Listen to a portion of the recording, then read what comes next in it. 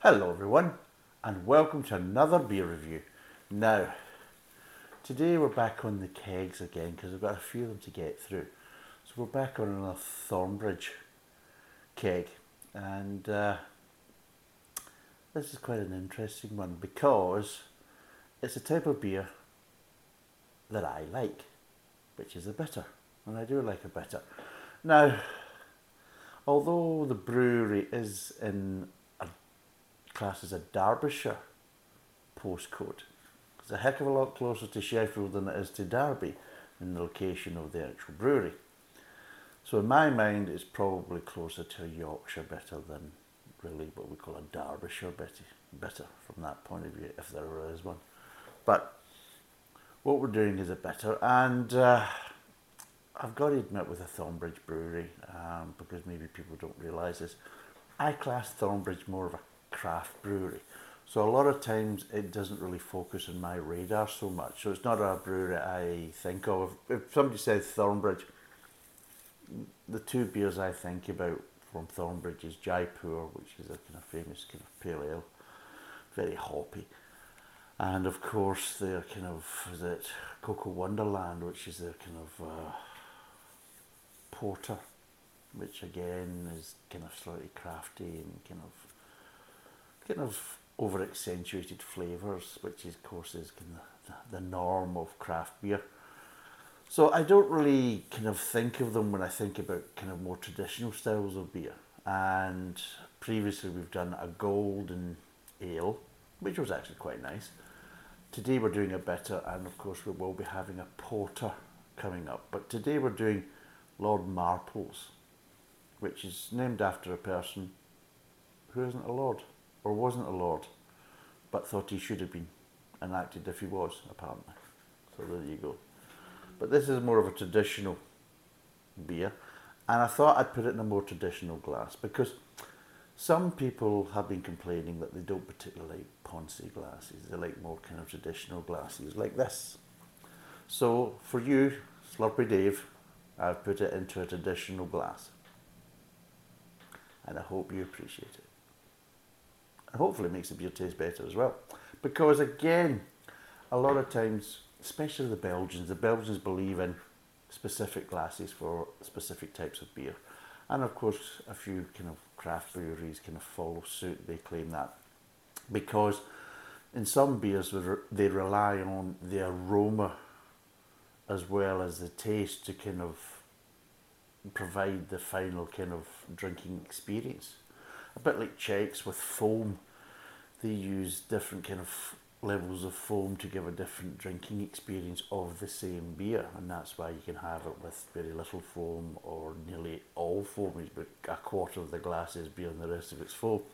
So of course there's different ways of drinking beer, but the Belgians believe that, especially in more aromatic beers, that it changes the flavour and adds accents to the flavour if people are getting more of the aroma, or able to get more of the aroma as they actually drink and draw in the beer into the mouth.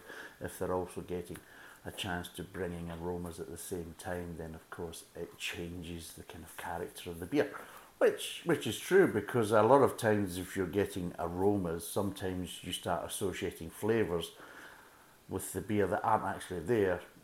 They're actually from the aromas, but you're starting to kind of associate them as part of the taste and not part of the aroma. So again, it's all to do with the overall drinking experience. But there's nothing wrong with a good traditional dimple glass. I mean, it was good enough for the two Ronnies. It's good enough for me and Slurpy Dave. But going on about glasses and that type of stuff, that does kind of bring us on to a nice segue.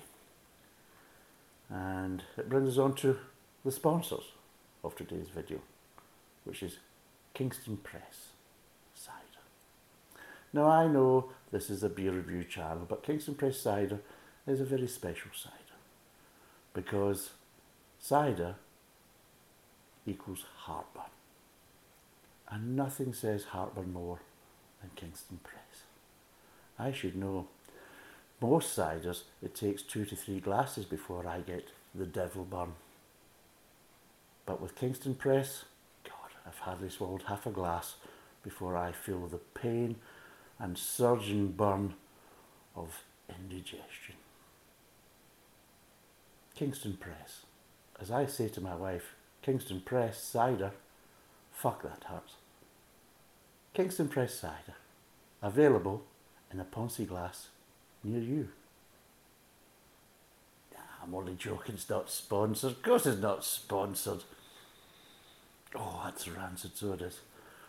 And it's not even Kingston Press cider, by the way. I've never even tasted Kingston Press cider. But I will be honest that after a couple of glasses of cider, no matter which cider it is, it gives me a hell of a heartburn. It really does give me a hell of a heartburn. I like cider. I mean, obviously, I like certain types of cider and things. I'm not a big fan of the sweet, fruity stuff, but I do like a good cider, but unfortunately I can't drink it because it's just not worth the hassle and the pain. And that's all cider. It doesn't matter. I've tried every bloody type of cider, whether it's basically the Breton cider in France, cider in America, hard cider as they call it. I've tried cider in Russia. I've tried cider everywhere. And it just, I don't know, it's just the apple stuff, it just gives me really bad heartburn. So when I say I'm joking about Kingston Press, it doesn't bring me heartburn. All cider brings me heartburn, but this one isn't even Kingston Press. What? Doing a beer review. No, it's not Kingston Press in the bloody glass. Never tried Kingston Press. What is it? It's Norcots cider. That one. Where did I get that? Remember that time when we were doing all these cider reviews with Adrian? Yeah. Remember we were reviewing all the kind of local ciders? We did about 20 of them. Well, yeah, Norcots, it gets scored a paint stripper out of 10. Not remember? We told you it was absolutely bloody awful. It was a local cider. You don't remember? It was the guy that basically came with the fancy car in the wellies. He was the one that delivered it. Well, you liked him? Oh, I'm fucking surprised there. Anyway, sorry about that. Can I do my... Well, same to you as well. Anyway, sorry about that. But yes, Norcots cider. We actually bought 12 bottles of this to do one done kind of tasting review. Because what we're going to basically do is, a lot of people come down here for holidays and breaks and that, and what we thought, well, just to kind of add a bit of local knowledge, we'll get some of the kind of top kind of 20 top 20 ciders, because of course Cornwall, Devon, and especially Somerset are all kind of well known for ciders. It's kind of cider country down here and all that, and Parpet. You know, so we thought we'd do that, and we gave up on it because a lot of the ciders absolutely piss. That's what we managed to find. Norcots being one of them, but funnily enough, a lot of the ciders down here aren't actually made with fresh pressed apple juice. Some of them are basically made from concentrate.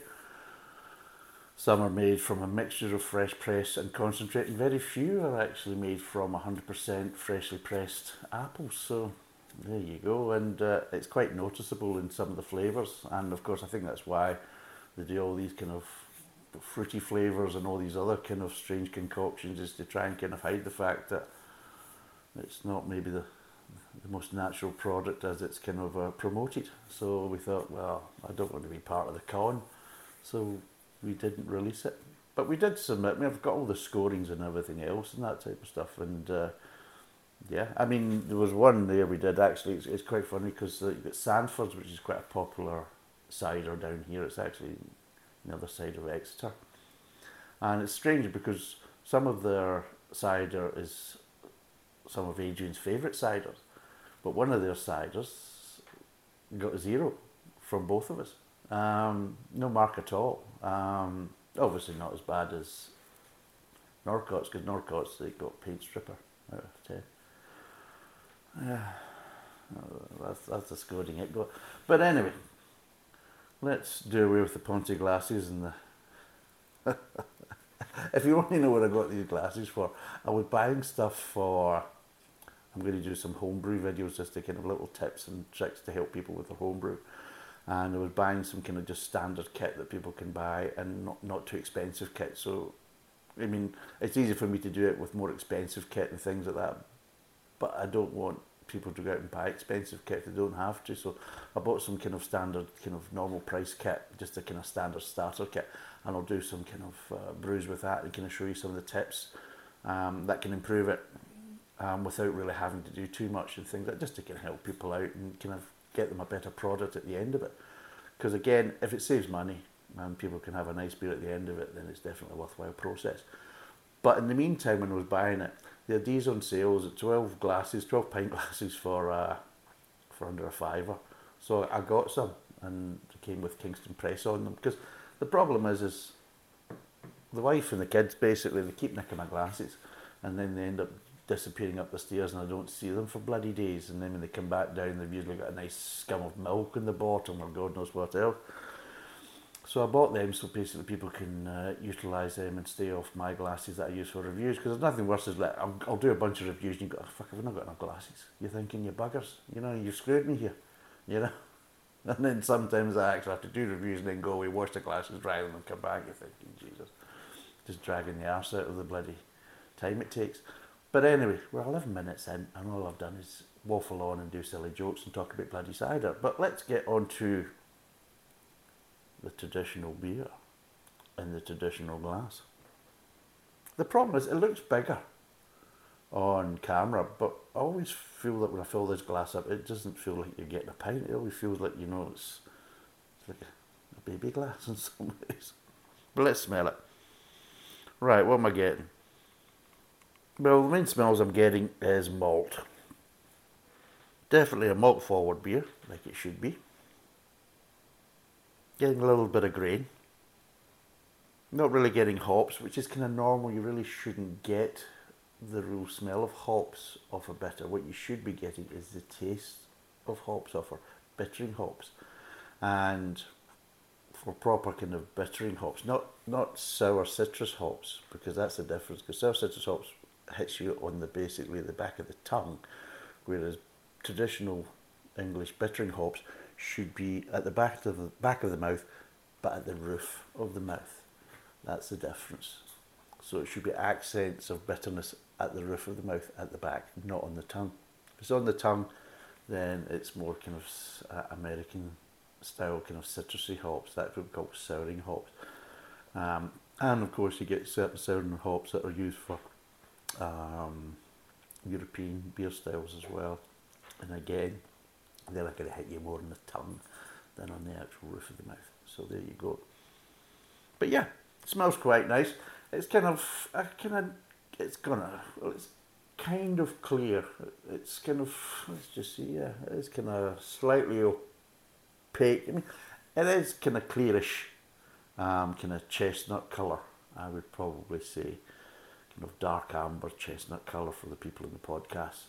It's not completely clear, but as you can see, there's a wee bit of head on it and things like this, and yeah, it looks and smells like it should. So let's have a taste.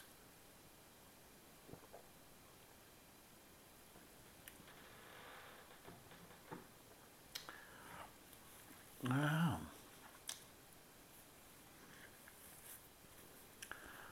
Right. The malt is there. The malt is there, but as you say, ain't like gravy. Yeah.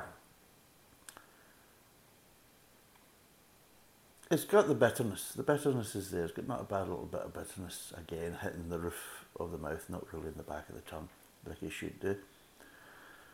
It's got the malt, especially at the front of the mouth, but it just tends to kind of weaken off a bit in the mid-tongue from what I'm getting initially.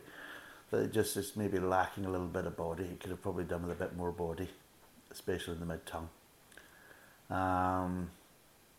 So it feels like it's a bit on the lighter scale from that point of view, which again, I don't mind it too bad, because for a lighter kind of bitter, that's not so bad. I mean, a lighter bitter in the summer, nicely chilled, which this isn't too bad. a lot of times you find that you'll maybe get a little bit more body and just getting a little bit more to it if you actually have it at a warmer temperature. If you have it at a more kind of cask temperature, which is really just like a kind of a chilled room, basically, a bit of a colder room. So usually it's a case as though it's round about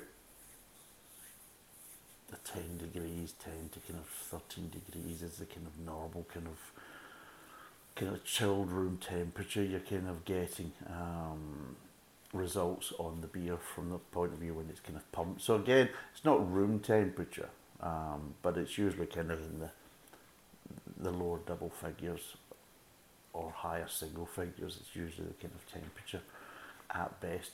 So again, you'll get a different kind of flavour profile. You will get a different action, and I'll do that because I'll show that as I'm going to purposely do that because I'm going to do some. Is it the West Indies Guinness video coming up, and I'm going to show you how they drink it in Waterford, the traditional way of drinking original Guinness, and I'll show you the difference from that. And temperature makes a big difference because one is drunk in Waterford at room temperature, whereas in Dublin you'll get it as a chilled bottle and things like that. So there's different ways of drinking it, and of course you do get a different kind of experience from that point of view. And it's the same with this. I think this is probably a bit more watery because it's chilled a bit more, which is nice for as we're coming into the summer, because this is now the start of May, so we're coming into the more kind of warmer months in the UK. So usually with me, I will kind of chill the beer a little bit more just to get a little bit more refreshment out of it from that point of view.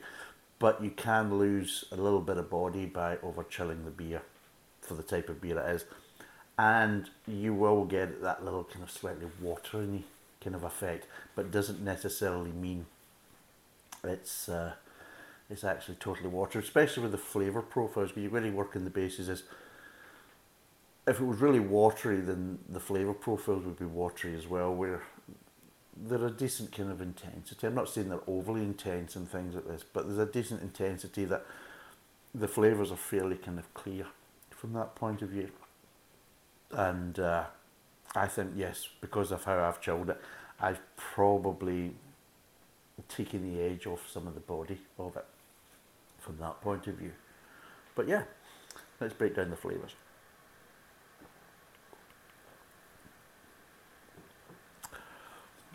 Nice malt.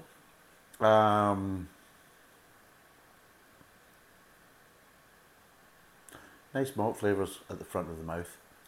A little bit of sweetness, but you're also, funnily enough, you're getting a little bit of grain at the front of the mouth and just a little accents of bitter, just as it's running down the side of the tongue, basically, from the front of the mouth, and just getting little accents of bitterness.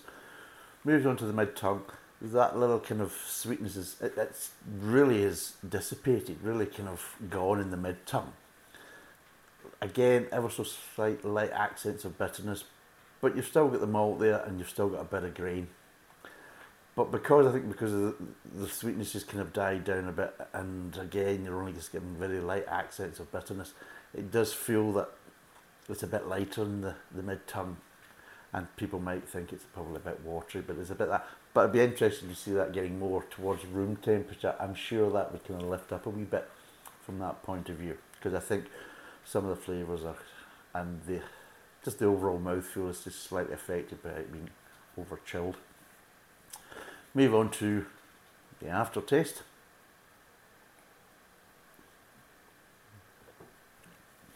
And you get a little bit of that sweetness coming back in the aftertaste. A little bit, just starts to kind of resurge a bit. You're getting the malt, the grain is kind of died down, and you're getting a bit more bitterness there as well. And again, it's just sitting at the top of the roof of the mouth, just with the kind of malt just sitting underneath it. So that's what it feels like. It feels like the bitterness on the roof of the mouth, and you're just down from that, you're getting that kind of last kind of remnants of the kind of malt flavourings, with a little bit of underlying sweetness just kind of on the bottom of the mouth at the back. And that's what it's like, kind of tiered.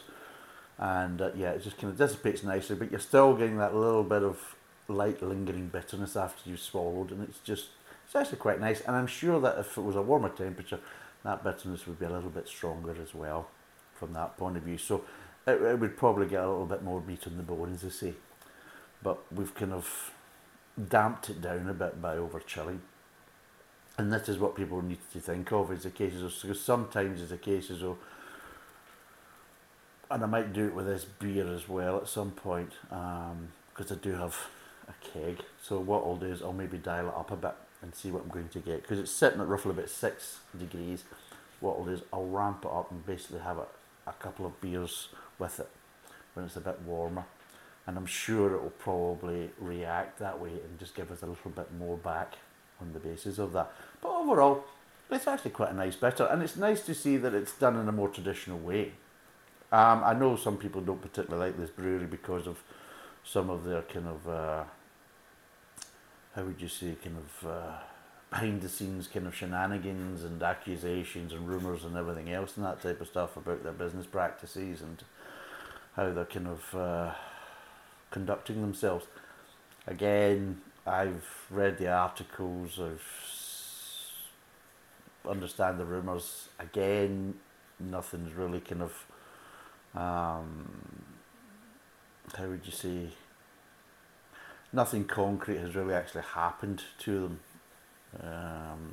But yeah, there's been plenty of accusations, and well, they're all alleged at this point. Nothing's actually been kind of proven and things like this, undoubtedly in a court of law or something like that. But usually there's no smoke without fire from that point of view. So I can understand that if some of these accusations were true, then yeah, they would need to have a real good hard look at themselves and how they're kind of behaving and acting from that point of view.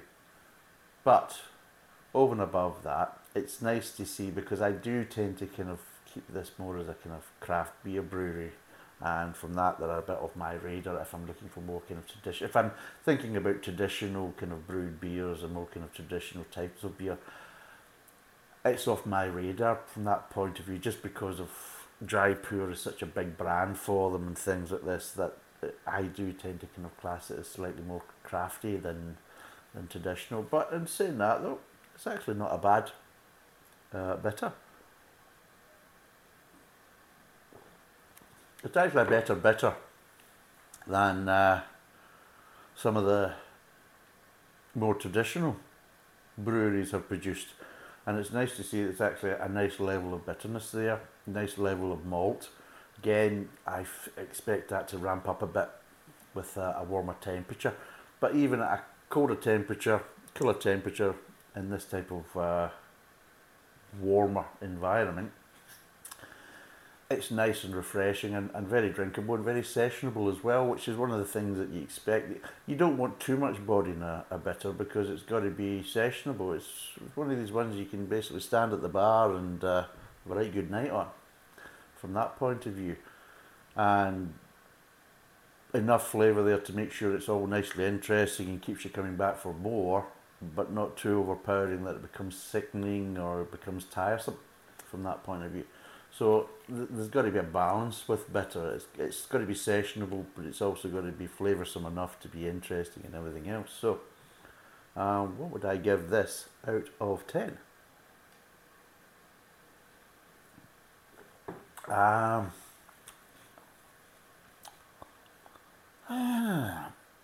think it's going to give more. I honestly think it's going to give a bit more than I'm getting just now. But as the mouth is becoming more acclimatised, the bitterness is still holding strong. There's a nice maltiness to it as well, and I think it would give up a bit more at a warmer temperature, and the body would just be a little bit more. But yeah, when it's chilled, it is a bit lighter in the mid-tongue, lacking a wee bit of body, but I think it's a case as though that's down to the kind of chilling it colder than it really needs to be. But it keeps it nice and refreshing. And this is one of the things, is that some beers don't always react well to kind of lower temperatures, whereas other ones do. There's ones that can take a nice chill and deliver nicely at different temperatures, whereas other ones, they can lose a bit, especially at the colder temperatures. It just, some of the edge is taken off at the colder temperatures and they lose a bit. And I think this is a little bit like that. It hasn't lost its flavour, but it's lost maybe a little bit of its body. And it'll be interesting to see if I get some of that back at a warmer temperature, which I actually think it probably will, just by going by the flavour profiles that are there and the kind of intensity.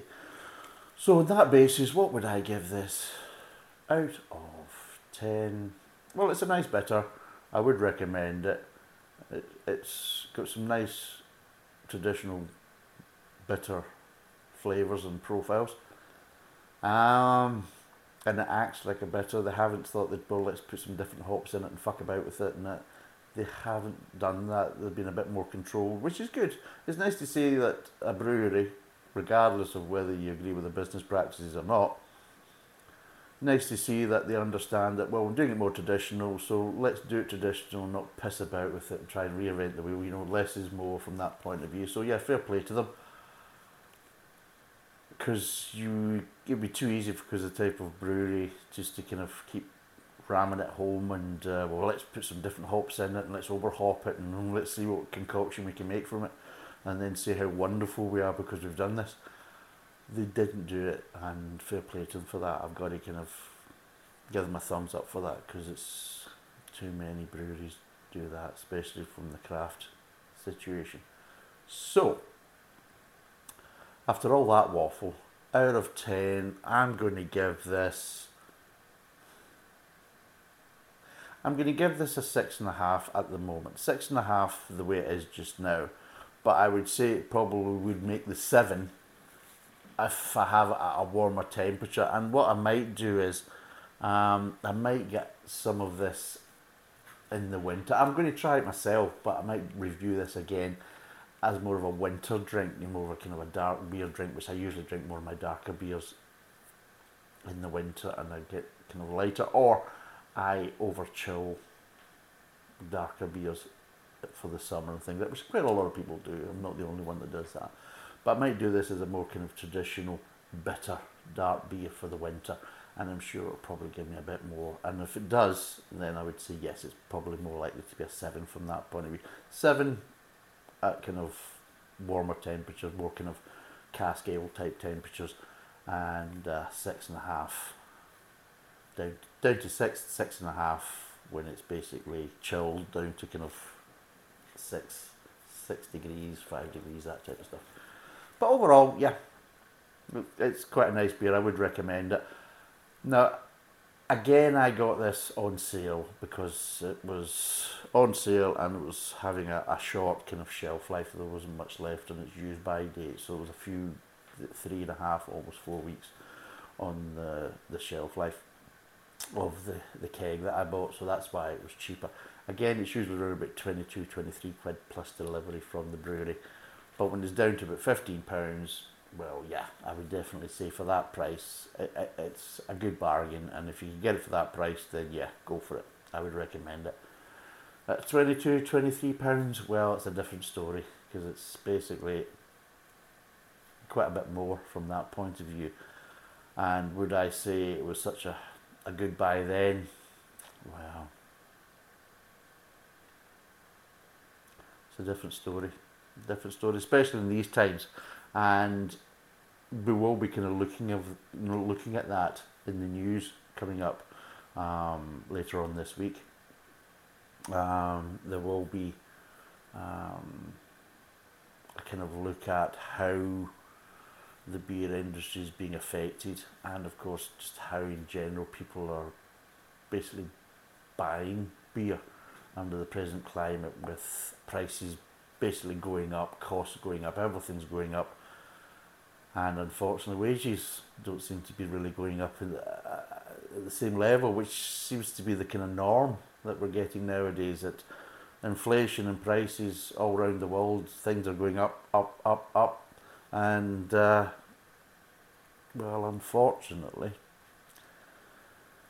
wages and salaries, hourly rates, whatever, just are nowhere near matching it. And it's been like this for years, whereas we've had downturns before and recessions and everything else, and the costs have gone up, and people's wages just never seem to kind of follow suit. But the great thing is house prices always seem to go up, everything else is inflation, and we're all supposed to be thankful we're in a job, but nobody gets paid what they're really worth, and every year we seem to get paid less and less, because if you're lucky enough to get a pay rise, your pay rise is usually a pittance. But again, there's even a lot of people just don't even get a pay rise. Means like, you know, when it comes down to basically paying the workers, well, you know yourself, we've all heard it. We've all heard the kind of, you know, the bleeding heart stories from management saying, oh, we'd love to give you, but unfortunately the way things are, and things are very tight with the business and everything else and that type of stuff, so we can't really give you anything. We'd love to, but we can't. No, fuck you. You know, it's all that kind of nonsense. And yeah, times are hard, and let's be totally honest, people need a release and be able to come home and have a beer, and be able to afford it, and have a nice beer. Well, there you go. It's not much to ask. And that's another reason why there will be separate videos coming up about home brewing, and just giving some little tips. There will be a little bit of in-depth, but there will also be areas where we'll show you how to just kind of improve your home brews very easily without really having to do any real extra effort whatsoever, and just kind of show you that yes, if you're not really into brewing, you just want a decent beer for a cheap price without any, you know, without too much hassle and without basically, you know, getting right into it and becoming nerdy about it, then we're going to show you some of the things about that. But we'll also show you some of the things where you can really kind of test out and experiment, and we'll show you the ways you can kind of experiment and kind of try making up your own recipes and things like this, and kind of highlight what's important and what you can get from the different ingredients and what parts they play. So again, there's going to be a few different videos, and again, they're going to be separate from the beer reviews. So if people are interested, you can watch them. If you're not interested, then don't bother. Go and do something. Go and drink beer. Don't waste your time watching something you don't want to watch. Go and get wired into a good beer, you know, if you can afford it. And don't forget, Kingston Press. This beer, sorry, I keep saying beer. This side is actually out of date. I guess I should take a drink. I'll tell you, just as a wee extra before we finish. This ran out on the 12th of the 2nd, 22. So it's over a year out of date. And I'll tell you what it says on it. A refreshing apple cider made in the heart of the West Country. Best served chilled. It's not, it just came out. I've still got bottles sitting in the bloody shed, taking up space. And it's suitable for coeliacs, no artificial colours or sweeteners, suitable for vegetarians and vegans, and contains sulfites for freshness. There we go. Coeliacs, that's better. I'll pronounce that better. There we go. And just to let you know, it's 4.5%, and it's a premium recipe made from the finest ingredients, and it's Norcott cider original. And seriously, it doesn't particularly smell particularly nice, but let's have one mouthful, and then basically I can spend the rest of the day in the toilet. Okay? So, Jesus God.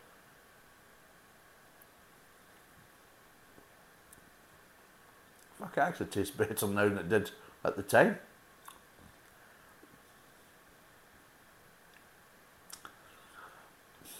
No.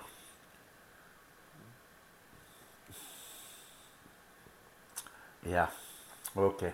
Anyway, Jesus, like crab apples. Fucking hell. Oh, it's gone really sour. Oh, anyway, thanks for watching. Cheers. And bye for now.